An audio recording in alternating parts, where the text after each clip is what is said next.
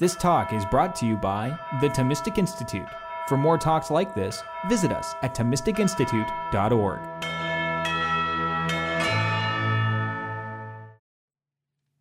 My aim today is simple. I argue that for Thomas, those possessed of infused virtues can also possess acquired virtue. As I'll explain, such acquired virtues operate exclusively at the discretion and direction of infused virtue. And by infused virtue, the fruit of acquired virtue is itself offered up to God, remotely ordered to beatitude. Now, given Thomas's text, I confess that it is somewhat dismaying to me, at least, that this argument needs to be made. But thoughtful and deeply learned scholars such as Gene Porter, Bill Madison, and of course, Professor Angela Knoebel argue that Thomas holds that Christians cannot possess acquired virtues and that acquired virtue is incompatible with infused moral virtue. With nearly all of the interpretive tradition, I disagree. That is, alongside the interpretive tradition, I disagree with this other perspective. In my view, and that of many others, Christians can and in many cases should cultivate acquired virtue, both because of the beauty and goodness of the natural good in its own right, and in obedience to and as an act of love for the triune God.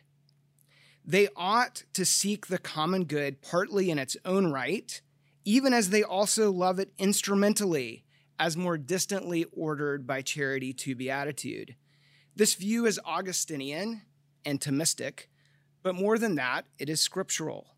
For Christians are commanded to seek the peace of the city, to honor and obey the emperor, to recognize that all political authority finally comes from God.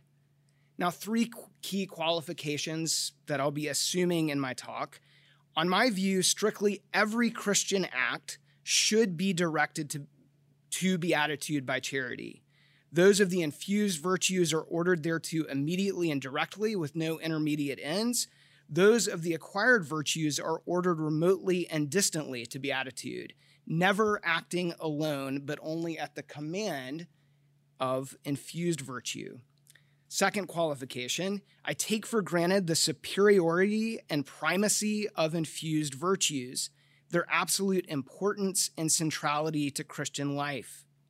Thirdly, I grant and think that there is a difference worth caring about between the acquired virtues of those who have charity and the acquired virtues of those who do not, and that this relates precisely to the healing of wounded nature that grace affects. We can talk more about that in the Q&A. Qualifications aside, I move in three basic steps. First, the grammar of habit and virtue specification.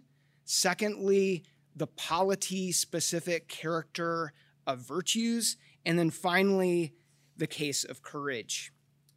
So the grammar of virtue specification. Acquired virtue and infused moral virtue are distinct species. That is the central claim of 1263.4. And my references are all to the Summa Theologiae, unless I say otherwise. So this claim also stems from Thomas's fundamental grammar of human action. Habits are specified by their acts. Acts are specified by their objects, above all by their proximate ends. Thus, habits are specified by their proximate ends, namely the proximate ends of the acts to which those habits dispose. This is simply the sed contra of 1254.2 and the central thrust of its corpus. This point rests as deeply in Thomas's vision as any, and it's essential to grasping the relationship between and distinction between acquired and infused moral virtues. Now, often we undertake one act for the sake of a more distant end. Call the most immediate end proximate, the more distant end remote. I bake a cake to celebrate Lou's birthday, to feed a refugee, to seduce an intern. Certainly, those, hopefully not, but this person does. Certainly, those more remote ends can render my cake baking good or evil. But the more immediate end, the proximate end of cake production, constitutes this as an act of cake baking. Now, thanks to the place the more remote ends have in my will, there may also be an act or species of friendship, almsgiving, or adultery. But this is something that such remote ends add. There's an act of cake baking due to the proximate end, and then another species. Proximate ends never fail to specify action. If they did, we'd be unable to distinguish different acts ordered to a single remote end.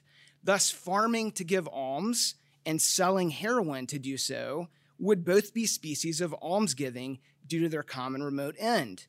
Moreover, a Christian's pursuit of beatitude as final end would entail that everything done for that remote end would be exclusively and nothing but an act of charity. Now, to be sure, remote ends matter. They can render acts evil and add species, but they can never subtract a species or an action. They cannot erase an act or habit ordered to some proximate end. All this is particularly obvious when the proximate end is sought not purely as means to a remote end, but in any part for its own sake. And this is precisely the kind of case that concerns us throughout, the sort relevant for thinking about the acquired infused moral virtue relation. Habits conduce to a single formally specified act. If there's another act or remote end in the picture, we're no longer dealing with the same habit. That is, if it's being ordered to directly. Finally, Thomas holds that a higher virtue can use a subordinate virtue. The higher virtue both directs that subordinate virtue to act and, in its own proper act, orders that virtue and its particular act to some other higher end.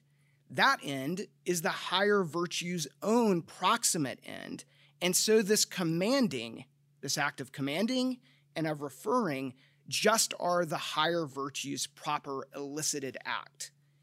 Yet, that end, the end of the higher virtue, is extrinsic and remote for the lower virtue.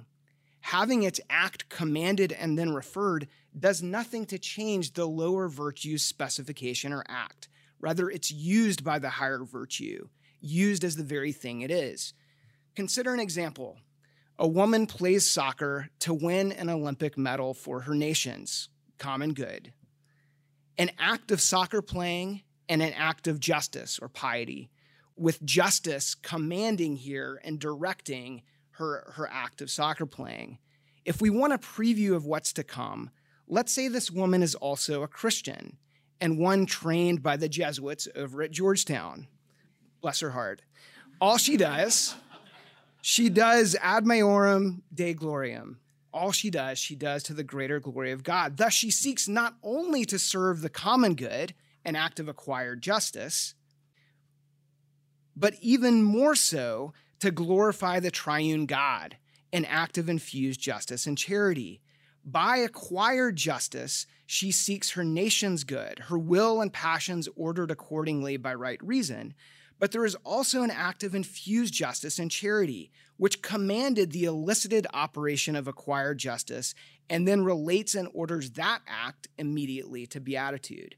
We'll have more to say about this, but notice that rather than seeming a puzzle, or worse, impossible, this seems not only logically possible, but empirically observable in the lives of such Olympians as Eric Liddell, if you've seen the movie Chariots of Fire.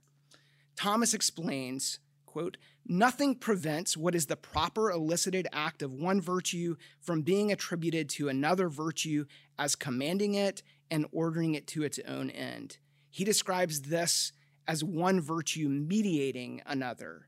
Virtues can have two acts, these higher virtues, their ordinary act and an act of commanding and referring to their own end, the operation of a lower virtue. Thus, acquired religion has its own proper and immediate operation of adoring God as natural end, but another or second act by which it commands other virtues, ordering them to the worship of God. Commanded by the higher virtue, the subordinate virtue performs its ordinary operation, visiting orphans and widows in distress, say, quote, which is an elicited act of the virtue of mercy. The higher virtue of religion refers these acts to its own end, the worship of God. And this is how any number across Thomas's text, how any number of higher virtues relate to virtues somehow subordinate to them. This is a structural feature of the way Thomas imagines the functioning of virtues in relation to one another, and it is exactly how he describes relations between infused and acquired virtues in his primary treatment of their relation in De Virtutibus 1:10 ad 4. The act of acquired virtue, he explains, quote, is not able to be meritorious except by the mediation of infused virtue. For virtue ordered to a lower end cannot generate an act ordered to a higher end except by means of a higher virtue. In 1:263:4, where Thomas considers why acquired and infused moral virtues are distinct species, he explains that we have two species of virtue because we have two proximate ends, one specified by right reason, the other by charity. And it's the prerogative of the higher to command the lower to perform its proper act. Now, a virtue's proximate end is a function of two things, its matter and its rule. The matter is the power-specific domain that concerns a virtue. For courage, this is the good in matters of fear and daring. For temperance, the good in matters of sensible pleasure, and so on. This matter distinguishes temperance of any sort from courage of any sort. Right? We could go on through the rest of the virtues. Their matter is also what different species of the same cardinal virtue share. So infused and acquired courage both concern the good in matters of fear and daring. In contrast, it is a virtue's rule in distinction from its matter, the good delineated by that rule, that distinguishes one species of virtue from another. For acquired virtues, the good according to right reason. For infused, the good according to new law. As Thomas puts it with great simplicity and clarity at one point, where the theological virtues relate us immediately to God, with God as their object and their rule and end, the infused moral virtues relate us to other things, passions, the will, external operations in the case of justice, yet relate us to those things in immediate relation to God. That is, they relate us to those things in immediate view of beatitude. They apply the rule and proportion of new law directly to operation and action concerned with this world. So, acquired virtues disposed to action immediately in accord with right reason. Infused moral virtues generate action dictated immediately by new law. To say that both are immediately concerned with this is to say that that exhausts their activity. They conduce to some act that exemplifies the application of their rule and their rule only. A virtue conduces to one formally specified act. Infused virtue can no more apply right reason to some matter than acquired virtue can apply new law. Now, the end for Thomas always determines the means. It determines what is directed thereto, so that what is directed thereto is proportioned, rightly ordered to it.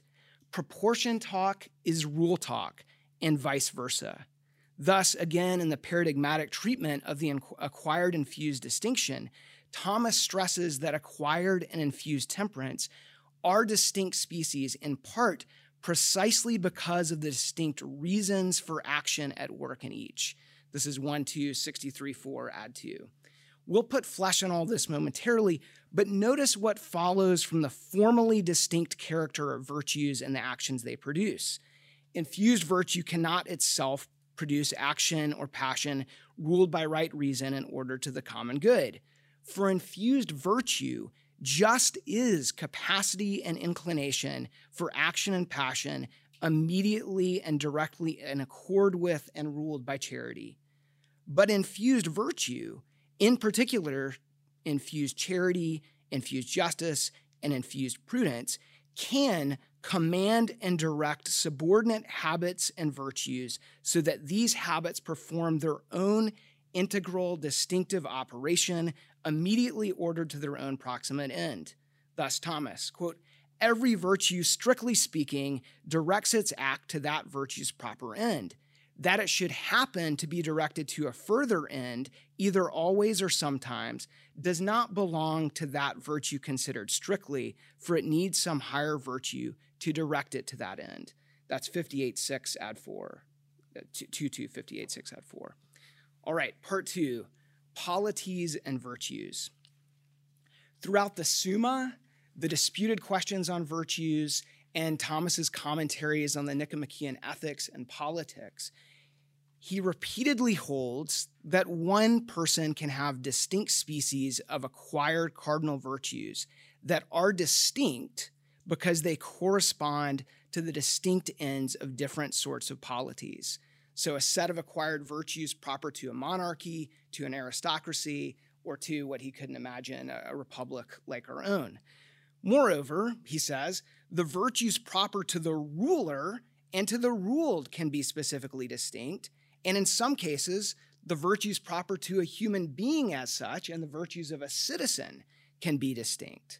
And one person, he's clear, can possess any of these and all of these, despite the fact that each of these constitutes distinct forms residing in whatever it is they subject, and despite the fact that they involve different proportions and orderings of the wills and passions.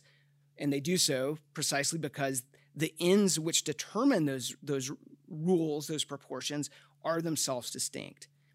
All right, so an example. Imagine a polity consisting of a commonwealth of distinct but confederated cities. These cities each have distinctive forms of governance, and some differ in their kind of governance from that which pertains to the commonwealth as a whole.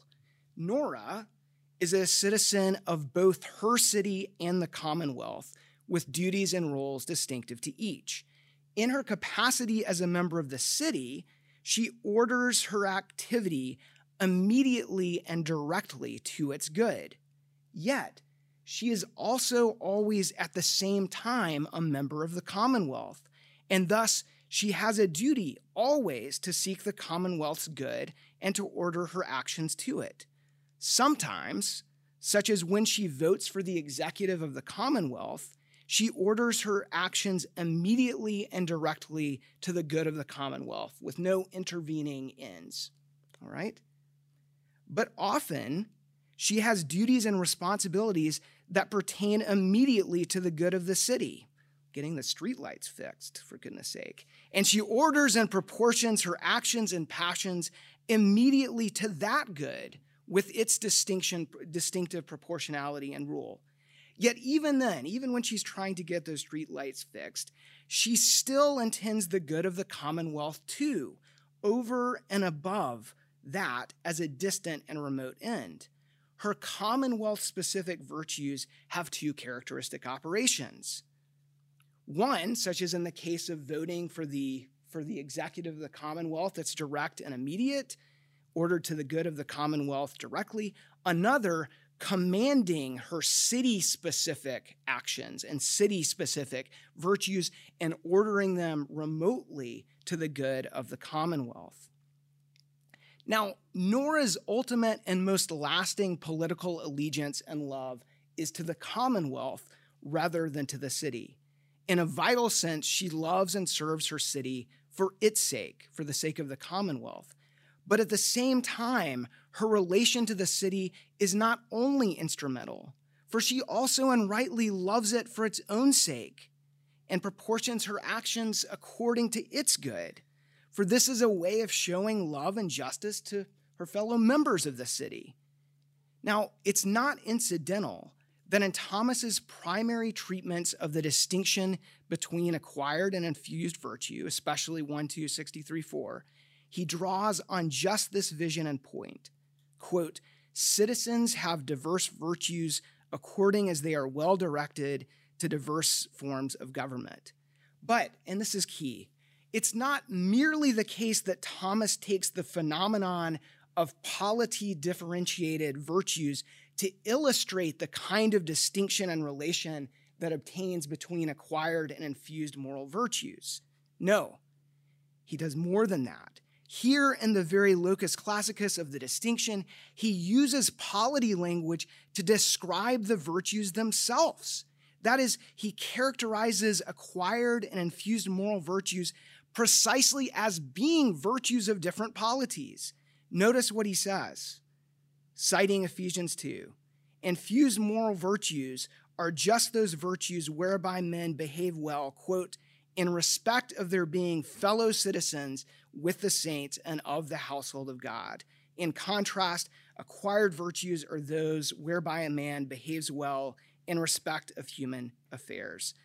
Notice his elucidation of acquired and infused virtues, precisely as virtues of different polities. We have here two cities, and Thomas makes this clear in his Ephesians commentary that the church is both city and family, both civil and domestic. And we have corresponding to each of these polities, heavenly and earthly, distinct species of virtue. Each suits a person to behave and do well in relationship to the good of these cities. Each corresponds to a certain sort of relation and formality. Infused virtue relates one to others as possible or actual brothers and sisters in Christ. And it equips one to see and relate to them and to the world as immediately and directly ordered to beatitude. In contrast, acquired virtues relate us to one another as citizens and neighbors in an earthly polity. And just very quickly in passing, in Father Sherwin's talk yesterday, he mentioned Thomas's ambivalence about Augustine's distinction in City of God 19.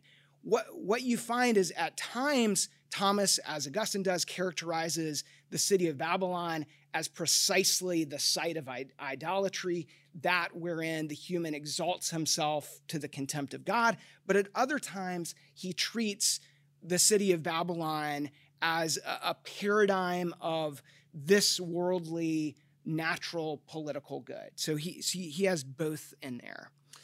Now, while the Christian's most fundamental identity and way of being in the world is always and necessarily as members of the household of God, that is not their only identity or way of relating to the world and one another, even as it englobes and encircles every other identity.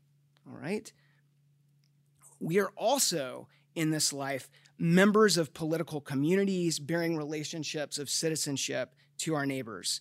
Let's make this all more concrete.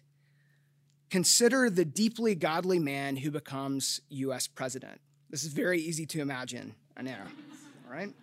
We don't even have to imagine it, right? Okay, so in addition to being robustly possessed with infused virtues, this guy also possesses acquired virtues, cardinal virtues ruled by right reason, immediately ordered to the good of this polity.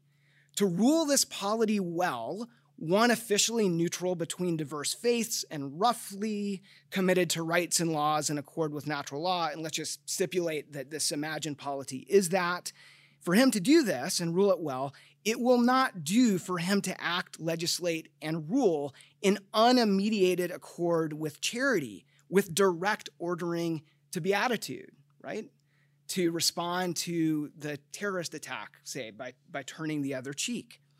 Rather, he must take as proximate end the common good and act in direct accord with right reason. And this is exactly what Thomas says. To rule well, he must possess acquired legal virtue as, quote, mastercraft. It is, Thomas says, quote, in the sovereign principally and by way of a mastercraft. That's 2:258:6. He must love the common good for its own sake, even as he also regards it as penultimate, fragile, fleeting, subordinate to and instrumental for the true final good. At no point does he fail to love and act for beatitude as his final end. Thus he heeds Jeremiah's command to seek the peace of the city, which requires loving and taking the common good as proximate end and ordering his actions by right reason. Now, who should wish to say that this man does poorly or unfaithfully in this? Not Thomas, For in his commentary on Romans 13, he says that such a person is due special honor, or not due necessarily, will be given special honor and praise by God for their faithfulness in ruling the earthly city well. This man, this president or this woman, he hears this call to love the city well with the ears of faith and as a command from the triune God to whom he is united by charity. Through a work of infused prudence, he recognizes that to act in immediate obedience to God and order his actions in immediate view of beatitude requires him to undertake an act that is, for its own part, immediately ordered to the common good. But the work of infused virtue does not end with the discerning that such an act is called for, nor the commanding that such an act be taken. If that trajectory, the discerning and the commanding, traces the path of love downward into this world, as we're impelled by charity to tend to the goods of this world in their own right and for their own sake, there's another path and trajectory that infused virtue describes as well. It is the path upward, the return, the reunion. For having commanded and then undertaken an action immediately ordered to and ruled by the common good, he then offers this action up in its full integrity and self-same identity to the triune God by charity. By charity, this virtuous natural conduct becomes a sweet and fragrant offering to God. There is reason to think that failing to cultivate acquired virtue, or at least to do acts associated with it, is sinful, at least for those who are not separated from the world by vocation. I think this is Thomas's view, but I think it is even clearer that at the very least, Christians cannot as fully bless and love their neighbor without seeking the common good. It is far from clear that it would make Christians a blessing in the world if they always immediately and exclusively ordered each of their actions directly to beatitude. And in the examples Father Sherwin gave yesterday, I think bore that point out well. Acquired virtues, Thomas says, are directly ordered to and necessary for the flourishing and well-being of the city.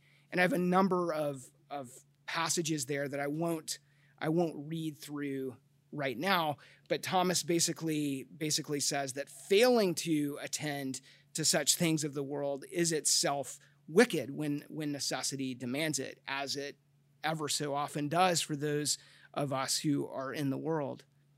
As Thomas has it, there are some goods that God created such that they are only rightly loved, if at least partly loved for their own sake, and to fail to see and seek these goods is an act of disobedience and ingratitude.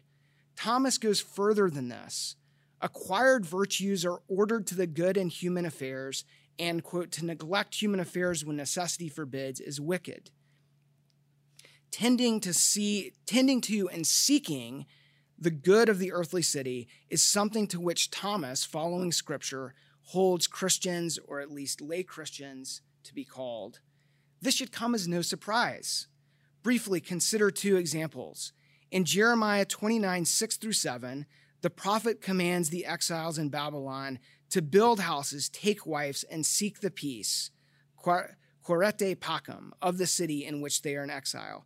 These were things, Thomas says, that the exiles were neglecting precisely because they had in immediate view their return, their ultimate, more distant end of renewing the covenant and rebuilding the temple. So mindful and desirous were they for God to fulfill his promise to bring them back that they were failing to live faithfully in exile, failing to see that they bore responsibility to seek the peace and good of the city, and that on an earthly level, their own peace was bound up with that. In elucidating the passage, Thomas chooses a word nowhere found in the biblical text itself, the relevant passage, to describe what the exiles are to do, the verb intendere. They are called to intend the peace of Babylon, to order their wills to seek the good and peace of that city. This is precisely the work of acquired virtue. Obviously, they are not to imagine Babylon their home. How could they? There on the banks of the river of Babylon, they wept. They're to continue to worship and desire union with God in the temple, to seek that as their final end. But they are called by God himself as well to intend the good and peace of the earthly city, even as one as broken and faithless as Babylon. Now, notice that in 109.2, when Thomas considers the question of whether man can do any good without grace, he notes that post-lapsarian humans are at least able to do some of the good in accord with their nature. Jacob brought this up yesterday. They can build dwellings, plant gardens, and the like. And later in the 2 articles after that, he identifies that list of activities with connatural human good.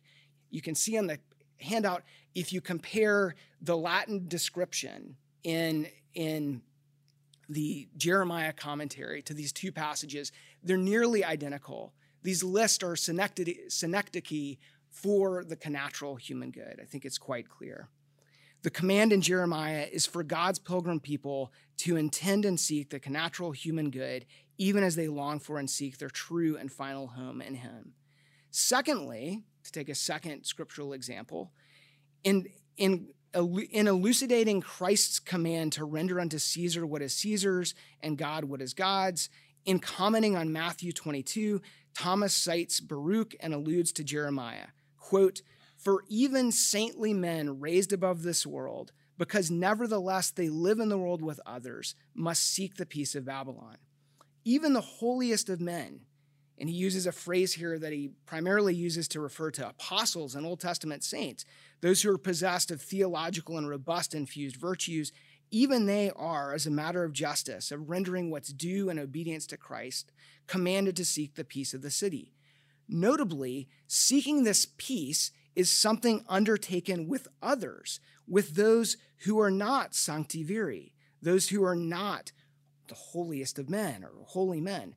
It's not a matter of ordering their action immediately and directly to beatitude with new law as immediate rule of conduct, but rather of making the peace of the city a proximate end of action and cultivating acquired virtues. Part 3, the case of courage. And we turn here for further evidence and insight on the importance of acquired virtues in Christian life. In Thomas's treatment of courage, we find a pattern that in the Summa is both global and particular. This pattern is one in which, without remark, Thomas consistently places what are unmistakably acquired virtues cheek by jowl alongside what are unmistakably infused virtues. And he does so without fanfare, comment, or remark.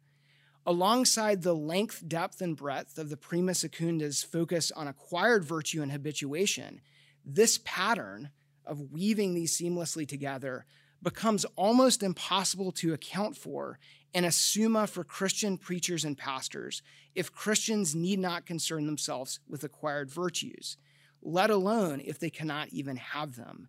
Consideration of acquired virtue specified by right reason, is threaded seamlessly through and through. What are these doing here if they have no place in or are impossible for the Christian life, let alone if their cultivation and use amount to idolatry or something close to that? If Thomas believes acquired virtue irrelevant to Christian life, their inclusion in this manner would seem to be precisely the very, quote, multiplication of useless questions he expressly sets out in the Summa to avoid. When Thomas turns to courage, he treats acquired and infused courage together, sometimes speaking of courage generally and inclusively, sometimes exclusively of infused courage, sometimes exclusively of acquired.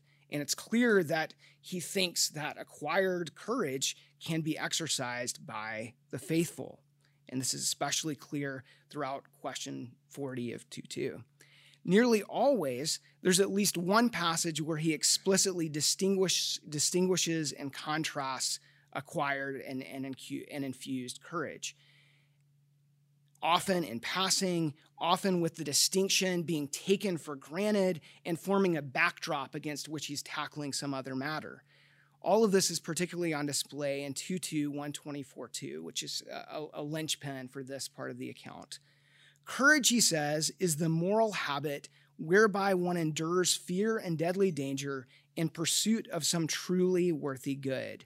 Quote, just as civic courage strengthens a man's soul and human justice, for the preservation of which he endures dangers of death, in the same way, infused courage strengthens a man's soul in the good of divine justice, which is through faith in Jesus Christ.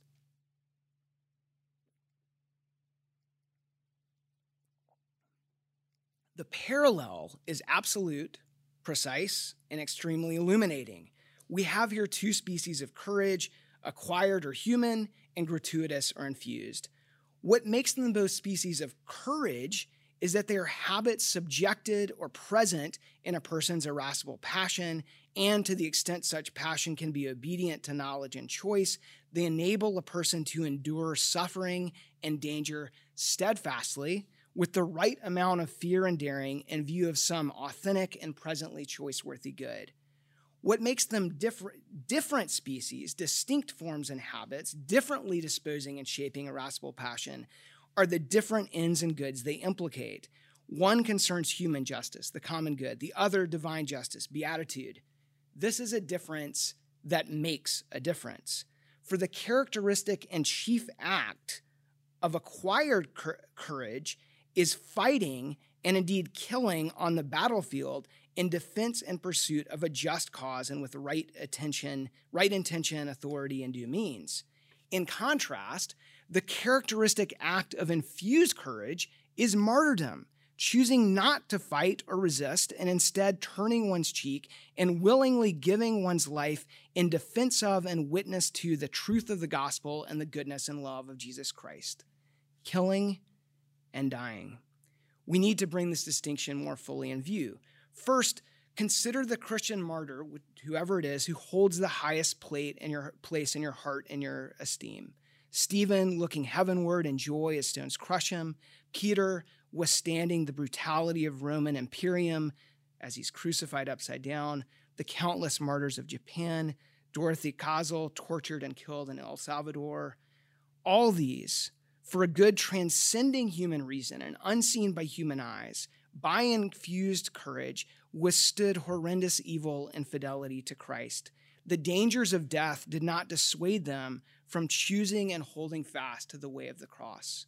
Now consider a paradigm of acquired courage, which I adapt from the Medal of Honor citation for Sergeant Lucian Adams. In October 1944, Adams found himself in thick woods in northeast France, charged with opening a vital Allied supply line.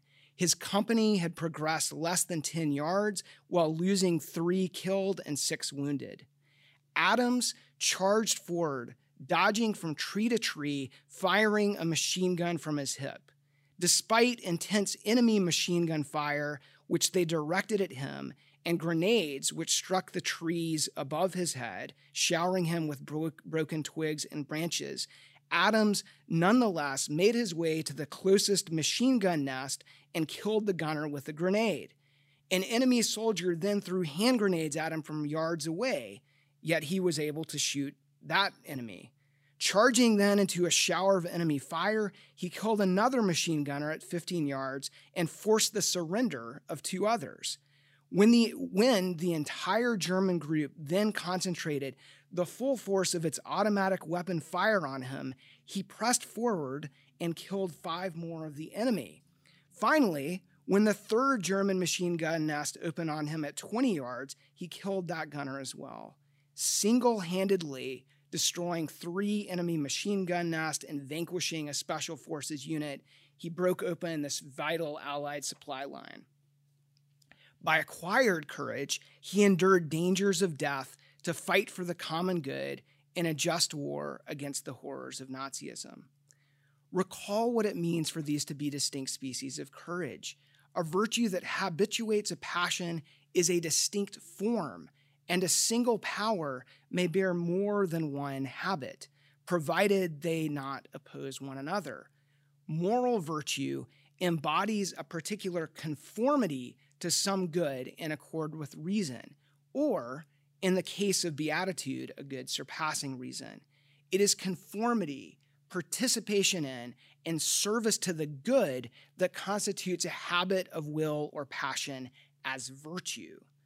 When the end in view is that of the commonwealth, the will is habituated by acquired justice to intend that end, so that in each act one desires and delivers the right that is due and contributes to the good of the city. That end becomes the formality through which he desires, wills, and relates to other people and to given pieces of conduct. Now, I can maybe come back in Q&A to something about the work of prudence in all of this. But notice the way some end delineates and gives virtues its species, and is thus imbricated, impressed, and participated all the way through that distinctive species and set of virtues. One is proportioned and inclined to that determinate end, that good. This is elemental for Thomas and an application of the basic principle that a given end lays down rules for its pursuit. Virtues like courage function to ensure one feels the right degree of passion, neither too much fear nor too little. One's decision about what to do isn't corrupted by terror or daring. More than this, in doing the courageous act, one does so with passion of the right sort and degree. For acting well as a human involves acting with due feeling.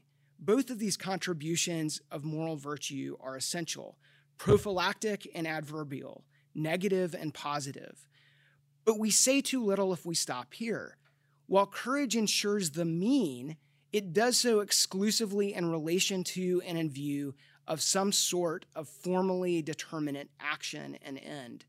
The right sort and amount of passion to feel is necessarily a function of the action, good, and end in question. On one level, this is obvious. Think about it. The right degree of fear and daring to feel in confronting possible death on the battlefield would be the wrong degree to feel in facing a job interview, a blind date, a grumpy parishioner, or a rude metro rider. Although the last may be the most intense. Okay, so courage helps ensure good action and right feeling in each. But this regards only the material dimension of action, and it treats courage simply as relating us well insofar as passion is concerned with action considered merely in material terms. Recall, though, action is constituted and specified not only by the material, battle, job, date, metro ride, but by the formal object. For human action always and necessarily implicates our reason and our reason for acting. When we regard, love, and seek something as good, we regard it as good in some way and for some reason. To be rightly proportioned is exactly to be conducive and rightly related to the very end in question. But it is in relation to the proximate end of a piece of conduct that some degree, order, and movement of fear and daring is right. And we cannot talk about proportionality and the mean courage effects without having in view and relating it to the particular action in question, the piece of conduct before us. But for Thomas, to talk about a piece of conduct or end is necessarily to talk about reasons and reasons for acting. Courage is the way in which a particular, formally distinct, formally articulated rule and good is embodied and participated in our passion. You cannot disentangle rule, reason, and proportionality. They come packaged together. Right feeling is a function of the end in question, and the end in question is a function of reason and reasons. And remember, in 63:4, Thomas himself says that acquired and infused prudence are distinguished in part precisely because they operate for and according to different reasons. This is not to suggest that the appetitive passions are themselves rational, but they do participate right reason. And we can talk about that more. So return to our passage, 2:124:2, and to Thomas's distinction between acquired and infused courage.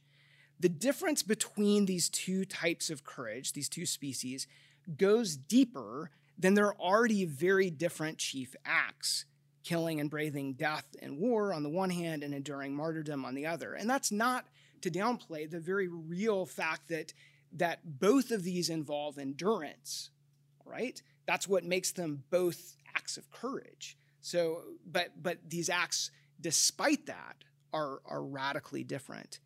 We cannot really even understand these acts without bringing in view their distinct ends. The one, the fighting the war, seeks and conforms to human justice.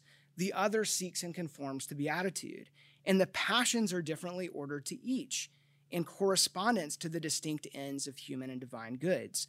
The sort of fear and daring necessary to run through the woods, dodging enemy fire with a machine gun at your hip, is hardly the same sort of fear and daring involved in refusing to recant one's faith under torture and waiting for death at the martyr's hand.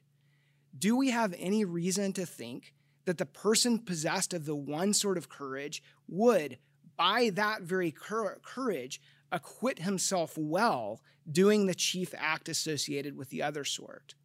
Right? So Mother Teresa undoubtedly possessed of infused courage. Does that habit equip her to do what Sergeant Adams did, or vice versa? Certainly not. I imagine everyone would agree that the maximally courageous soldier would not, in virtue of his civic courage, be equipped to withstand Christian martyrdom.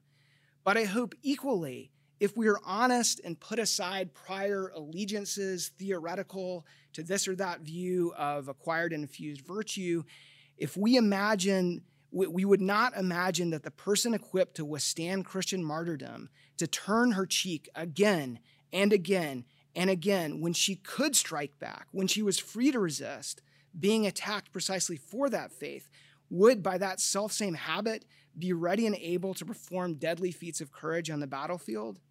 Why would we ever expect that? Many paradigmatic cases of civic courage involve one soldier giving his life for another or for many others.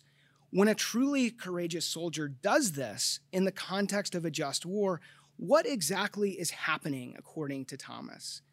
He already said that this soldier is acting for, quote, human justice.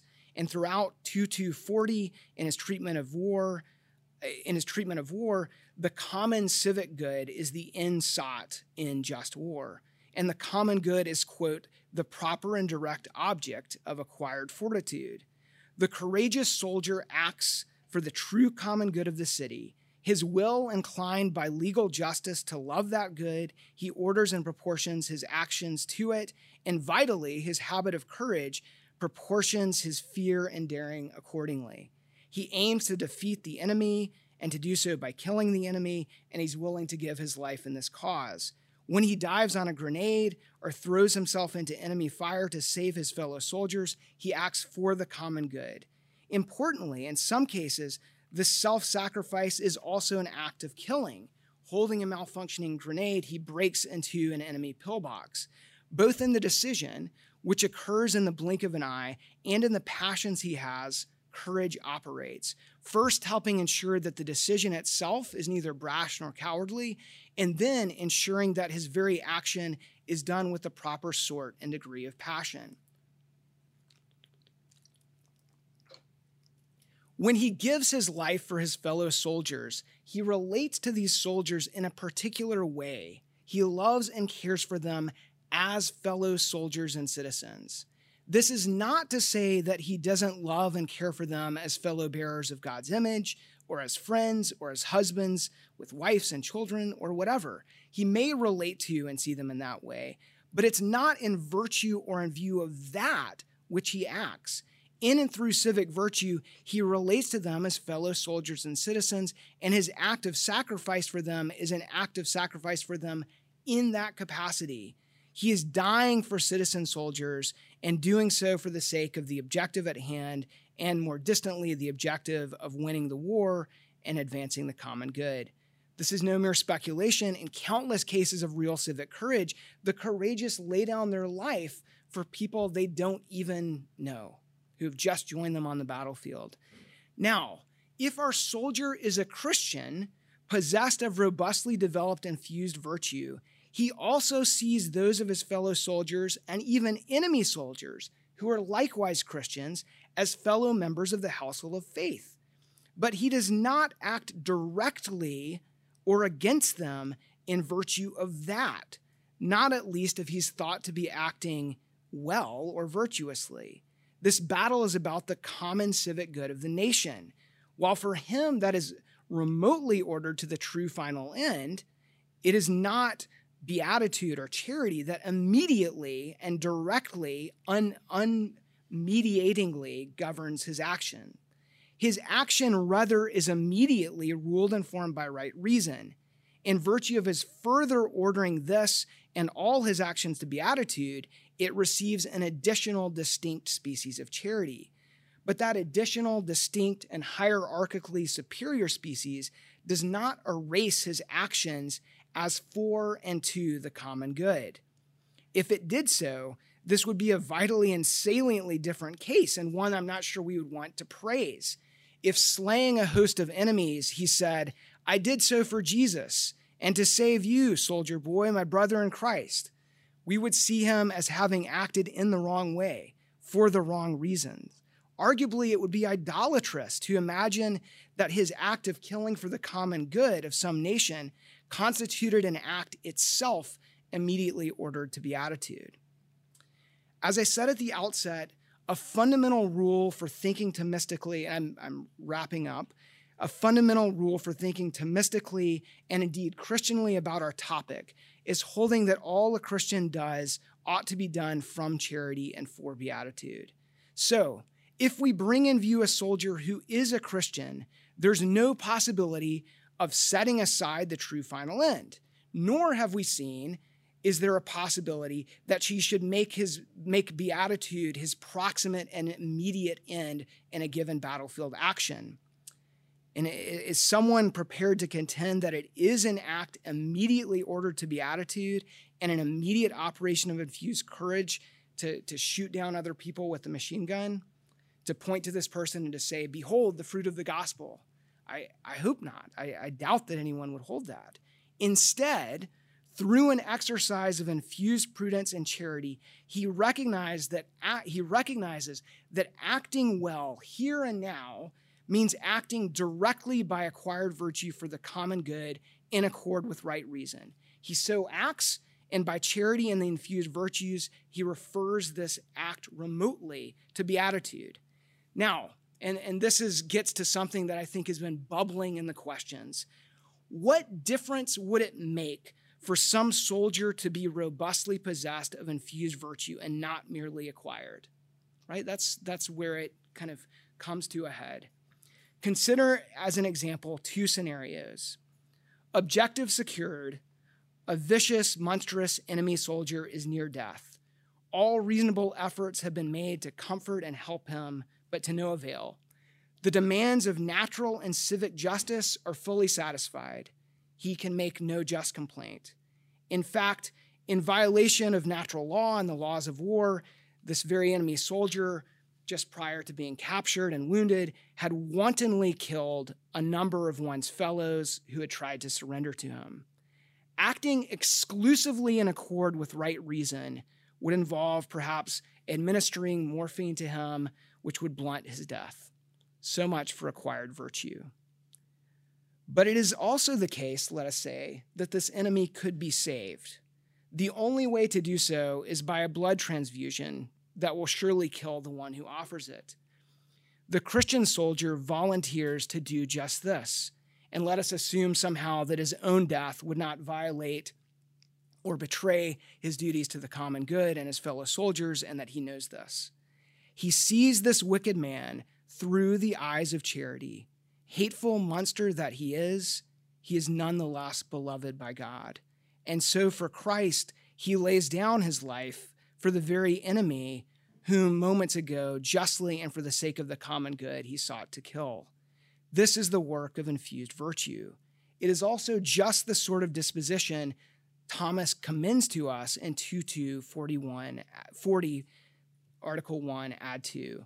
Defending the justice of war for the common good, Thomas considers an objection that cites the Beatitudes and the call not to resist evil. He responds, "Such like precepts as this should always be borne in readiness of mind, so that we be ready to obey them and, if necessary, to refrain from resistance or self-defense."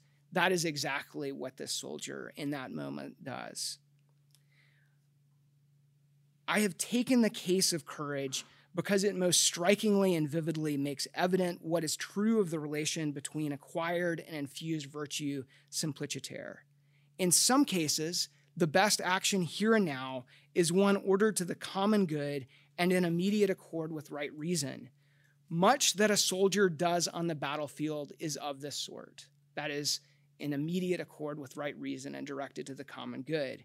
And I believe, and I think Thomas probably does as well, that on reflection, it turns out that at least for most lay people, much of their lives as citizens and neighbors are of this sort as well, demanding development of acquired virtue.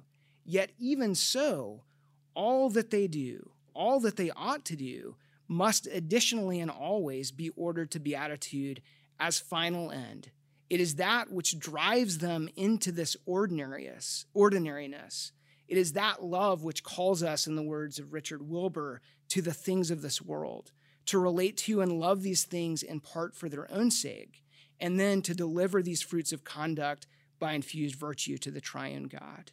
It is worth considering in closing that the highest act of natural reason, of love and justice in accord with right reason, is to lay down one's life for one's friends. We can grasp, by reason alone, why someone would do this and why it could be praiseworthy and good. But in contrast, one of the highest acts of Christian love is to lay down one's life for the enemy, more particularly for the very one who seeks you harm in virtue of your faith.